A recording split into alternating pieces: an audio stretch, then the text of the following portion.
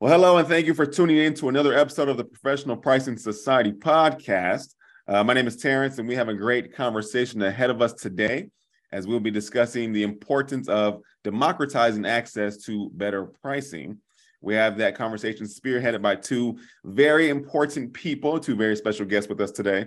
The first of which is Mr. Matthew Johnson. He is the founder and CEO of Epic Conjoint, which is a full-service product pricing and promotion decision-making software solution provider, enabling game-changing B2C and B2B commercial decisions across over 130 markets within 3 business days. Thank you so much, Matt, for joining us today. We also have Rob Ribchuk, who is the managing partner of EBITDA Catalyst. They provide pricing strategy and execution advisory for high-growth brands in the consumer and software SaaS industries with a focus on middle market mission-driven clients. How are you guys doing today? Great. Looking forward to this. Good. Awesome. Well, it's a pleasure to have you both. Let's just go ahead and jump right into the discussion. Democratizing access to better pricing. What exactly does that mean to each of you guys?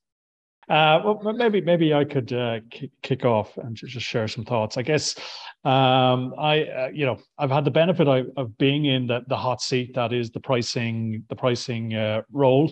I used to head a pricing department for some big telecom companies here in Europe, and back then there were times where you just felt you were flying by the seat of your pants. You were relying purely on transactional data to make future pricing decisions. And as we know, it's a bit like the old investment caveat. Past performance is not an indicator of future. So there was definitely a lot of squeaky bum times back then, but fortunately, I think in the last 5 years, maybe, the amount of investment in pricing solutions has been monumental, and pricing departments now get the benefit of that. In terms of having being able to make quick pricing decisions at the click, virtually at the click of a button, is hugely empowering. It's all credit to the solutions providers who've been innovative in this space and produced the goods. No, and I would just chime in, Matt. I mean, I think obviously what you and Epic have done, from a software-driven solutions standpoint, I mean, that's been the recipe for democratizing access in other parts of industry and economy as well.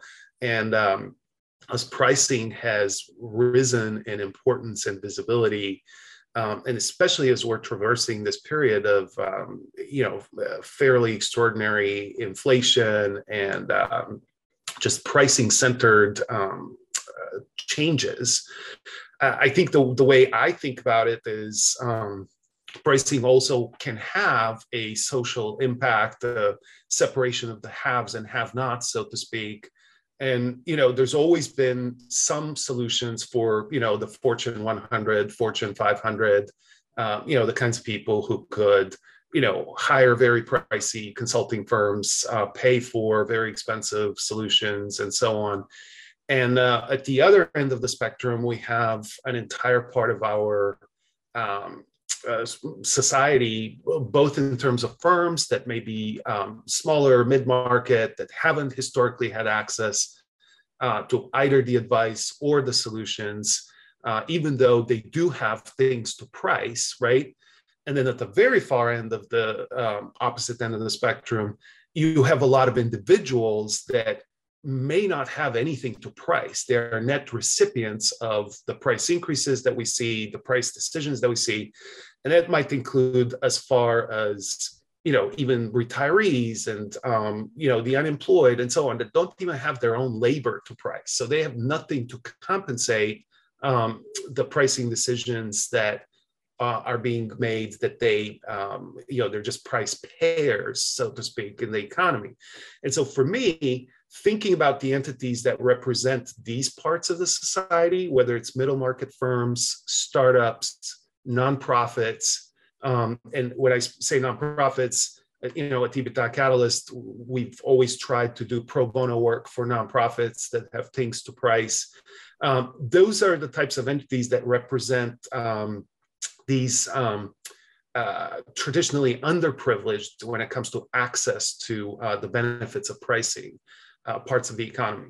So for me, it's always been important to not just to serve the haves, which all of us do, and we try to be good at, but also think about the other side, the recipients of the consequences of some of those decisions, and how do we keep society vibrant and the economy vibrant by lifting all boats. So based on what you're saying, this is something that's worth getting excited about, would you say? Yeah, for sure. I mean, Epic Conjoint is just kind of emerging from the startup mode, and we've been immersed in startup incubators. And when we first came into this startup community, we noticed it was a huge blind spot. Pricing was a huge blind spot for a lot of startup companies. Arguably it's the most important P in the marketing mix. And what I was finding out was, very often it wasn't until the last minute when it was, ready to hit the launch button that it was, oh my God, what price do we put on this? Oh, we give it away for free and we'll see what happens, see what clients say or whatever. And so it was really scary. So we've actually embarked on a pricing training even amongst the community, the startup communities. We go around the different hubs and enterprise schools, educating people on the importance of getting their pricing right, best practice pricing, tools, skills, and processes. I guess, fortunately, back to my previous point about in the last 5 years, it was huge investment and innovation in pricing software solutions. People now who are starting to take an interest in pricing have kind of leapfrogged. So what we as pricing guys over the last 15, 20 years have taken 15, 20 years to get to this point, they can do it very, very quickly now with all of these pricing solutions that are available. So it's hugely empowering and liberating for the pricing community. And as Robert mentioned, really, and I experienced this myself as leading the pricing teams within the organizations, telecom companies, they're just totally underestimated in terms of the value they bring to commercial decisions. So really, really exciting times for the pricing community and raising the profile of that pricing department.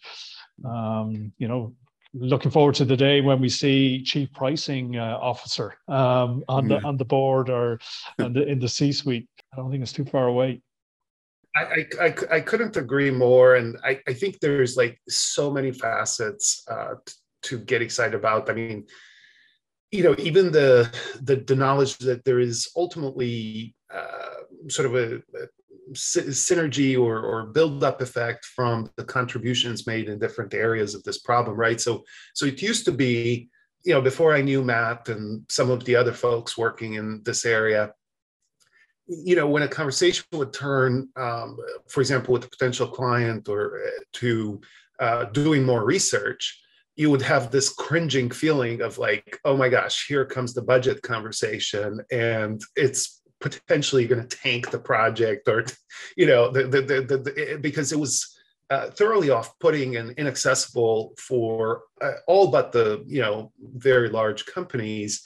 And so certainly knowing that part of the ecosystem of solutions has more accessible, reliable, excellent solutions out there, and also people we like to work with running those solutions, has made those conversations a lot easier and frankly an option in more client situations. And then further, as I mentioned later, sort of like this trickle down effect, like where is the cutoff? If you start high with the haves and you end up low with the really have-nots, where is the cutoff of people, still benefiting from this? So for us as providers of advisory, rather than necessarily software, we partner with people like Matt for software. That too is extremely important, right? So a startup like Matt was a couple of years ago wouldn't historically have had access to someone to come in and talk at a reasonable cost about what they can do with pricing to be better, right? And so we all see the benefits of those software and startups and smaller businesses making it and contributing in the economy as best they can. And for the advisory side, we try to extend some of our services to smaller entities like that for precisely that reason. And it's exciting to say we don't really say no based on cost, at least for some portion of our work. Mm-hmm. Okay. Yeah, and that's understandable. And forgive me, you may have alluded to this or mentioned this previously, but were there any specific examples or two from your specific firm's work? Well, what we're seeing now, the challenges facing all companies, from startup to SME, Mm-hmm. to small cap, mid cap, even the large, household brand names. They're facing this perfect storm where input costs are rising, so profits are getting squeezed, and now with inflation and the pressures that's putting on disposable income,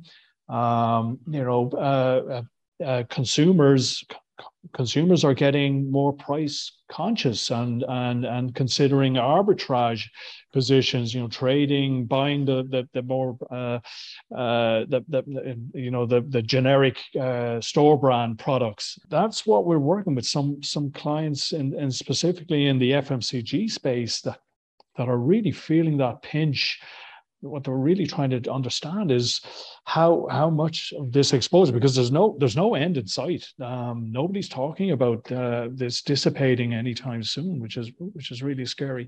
But they're really trying to understand how much can they pull on that pricing lever to try and alleviate the squeeze on margins. And in conjunction with looking at their cost base and rationalizing. So, helping them understand the price elasticities of their product versus their competitors' products at different customer segment levels. That's critical, and that's what they're really trying to grapple with and get that visibility. So that's a lot of the work we're doing with the big FMCG brands.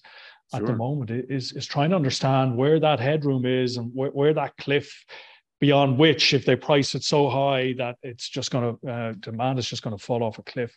So yeah, really anxious times. Sure. Yeah, I mean, I really like the example Matt just gave, which is, our brains have been conditioned to, over the last couple of years to think about pricing in terms of always going up, right? Pricing increases, and so on and so forth. But I think some of the work that Matt's doing, helping companies understand, price pack architecture, what is that offering that can still be affordable for the consumers that are squeezed out there. That's really important. And, switching to what we do, one of the things I'm very excited about is, we thought about what can we do for those smaller firms, maybe a startup, maybe someone below $5 million in revenue. And, we introduced this kind of packaged offering, which is, a small and medium business pricing power workshop. It's something where we go in for, up to a work day. It's usually a little less because people can only absorb so much pricing talk at the time. And, really, as opposed to, giving some sort of canned deck or something like that, we actually take the time to understand that small business. We run a Google Form survey ahead of time to, think about their specific industry, their specific problems. So, meet them where they're at with some customized advice that we can give in a compressed period of time. together with some of the frameworks and tools that would help them. And, they can have that for a pretty nominal fee that is, in a completely different universe from what, typical work in this space charges. And, it's very interesting. We've been able to serve with that anybody from, smaller couple $1 million in revenue professional services firms to startups inside and outside larger companies. And so, there's clearly a demand for that walk before you run product. And, for many, many businesses who are just looking to get off the ground and do something about pricing in an educated fashion, 80% of the battle is helping them gain that conviction. And sometimes they don't need more than just this, fairly small bite. And if that gets them to conviction and enough information and expertise to take that 80-20 action in their business, that's a fantastic outcome. Now, I want to get both of y'all's opinions on this next question as well. In your opinion, is democratizing access not cannibalizing higher value business? Well, just speaking from Epic Conjoint's perspective, so our USP is rapid conjoint surveys, and very cost-effective rates. So what we're finding is, though, and this was my experience when I used to commission conjoint studies back when I was heading up pricing. You would engage a research agency or a consulting firm. It could take up to 2 to 3 months to do one conjoint, depending on the sector you're in. Arguably, the results are redundant at that point. So, many of these clients have multiple products in multiple markets. Previously, you would only get one shot at a conjoint. You would only, the finance, the CFO would give you, one shot, one budget to run one conjoint study. The risk with that is so many questions were piled into that one conjoint study that, the results were arguably diluted when they were eventually provided.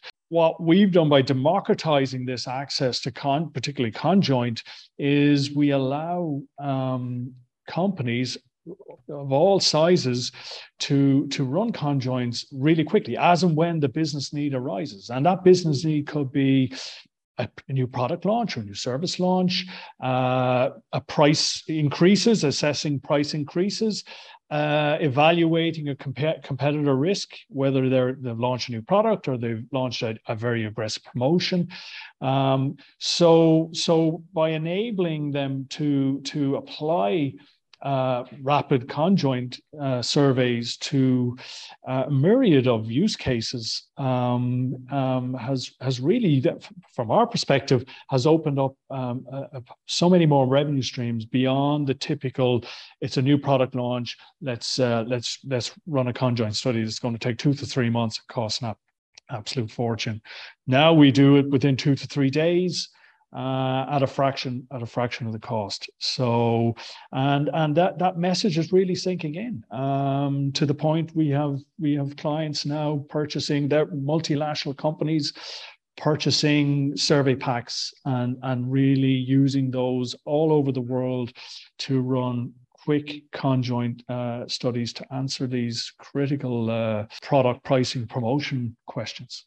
I love that point, and it's actually spot on because sometimes when I was thinking about research studies, conjoint analyses, I think one of the concerns always was because there's a limited amount of questions or variables that you can insert in any one particular study before it becomes too complex or potentially inconclusive.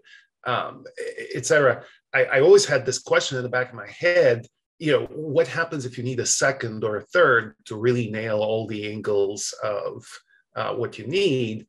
And, like Matt said, before, when both from a timing and a cost standpoint, that would have been a pretty horrible compounding that was terrifying, right? And I think a lot of people who understood that risk stayed away. Whereas now, with some of the work he's doing and others like him, it's a lot more realistic. From our standpoint, the cannibalizing risk. I mean, of course, in pricing, we think about that all the time when we advise our clients. And for example, for us, we're very clear. Of course, our pro bono work is virtually 100% for nonprofits, and we have a selection criteria set for which nonprofits can qualify. And even the small and medium business workshop is clearly delimited to less than $5 million revenue companies, and we basically do only up to 3 of those a quarter. So we put pretty clear limits around how much and for whom that work is doable and who's eligible. And certainly we understand that the hope is that some of these entities grow down the road to actually succeed and become clients in the more sweet spot type of projects that we do with the majority of our time for larger clients. Okay, good. Thank you. Well explained. Thank you. Now, let me ask you this, knowing that both you guys care deeply about this, how does knowing each other help you balance this against other priorities? Well, look, I mean, Robert, I really admire what Robert's doing and diverting his valuable time and effort to for pro bono cases with charity work and whatnot. I guess what I like to do in terms of giving back is going to academic institutions. So not so long ago, I was in the Copenhagen Business School, and educating them on the benefits of conjoint analysis and the intricacies that can emerge. But so I do that quite right. I always like to take a step out from behind the desk and kind of go get into academia classrooms and share that knowledge and share my passion for pricing, because I'm fanatical about it being, as I think I said at the start, as the most important P in the marketing mix, and it's so underrated. And anyone coming out with any kind of a business degree or economics degree or any degree who's going into business really needs to be aware of this. So that's how I try and do it, is in an academic context spread, but also, as I said, in the startup communities as well, the incubators and the hubs. Sure. As I mentioned, it's a big blind spot for a lot of companies. So I like to see them leveraging those that knowledge and pricing skills that we impart in these lectures and workshops. That's hugely rewarding.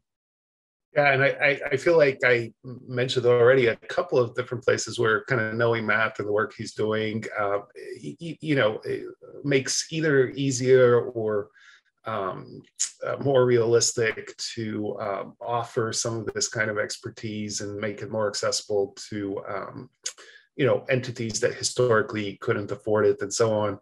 I'd also say, we're social animals, and because so much of pricing is focused on ultimately helping clients be more profitable, financial metrics, financial accomplishment. I think there's comfort and partnership and some degree of kinship in knowing there are other people who care about this other side of the equation, and it's been just lovely knowing Matt and what he's doing, and I think he's powering a lot of ability beyond his own firm for other people to promote smaller companies and the democratizing of this access. Well, awesome. I want to thank you both for joining us and spearheading this conversation today. Before we depart, would you guys mind sharing with the listeners where they can find more of your material or where they can find any of your resources? Robert, I'll let you go first, and then Matthew. All right. Well, for us, ebitdacatalyst.com /SMB, like small, medium business, is where we have information about our small, medium business workshop that I mentioned. And of course, the broader website has information about our pro bono nonprofit. So that's always the first place to start.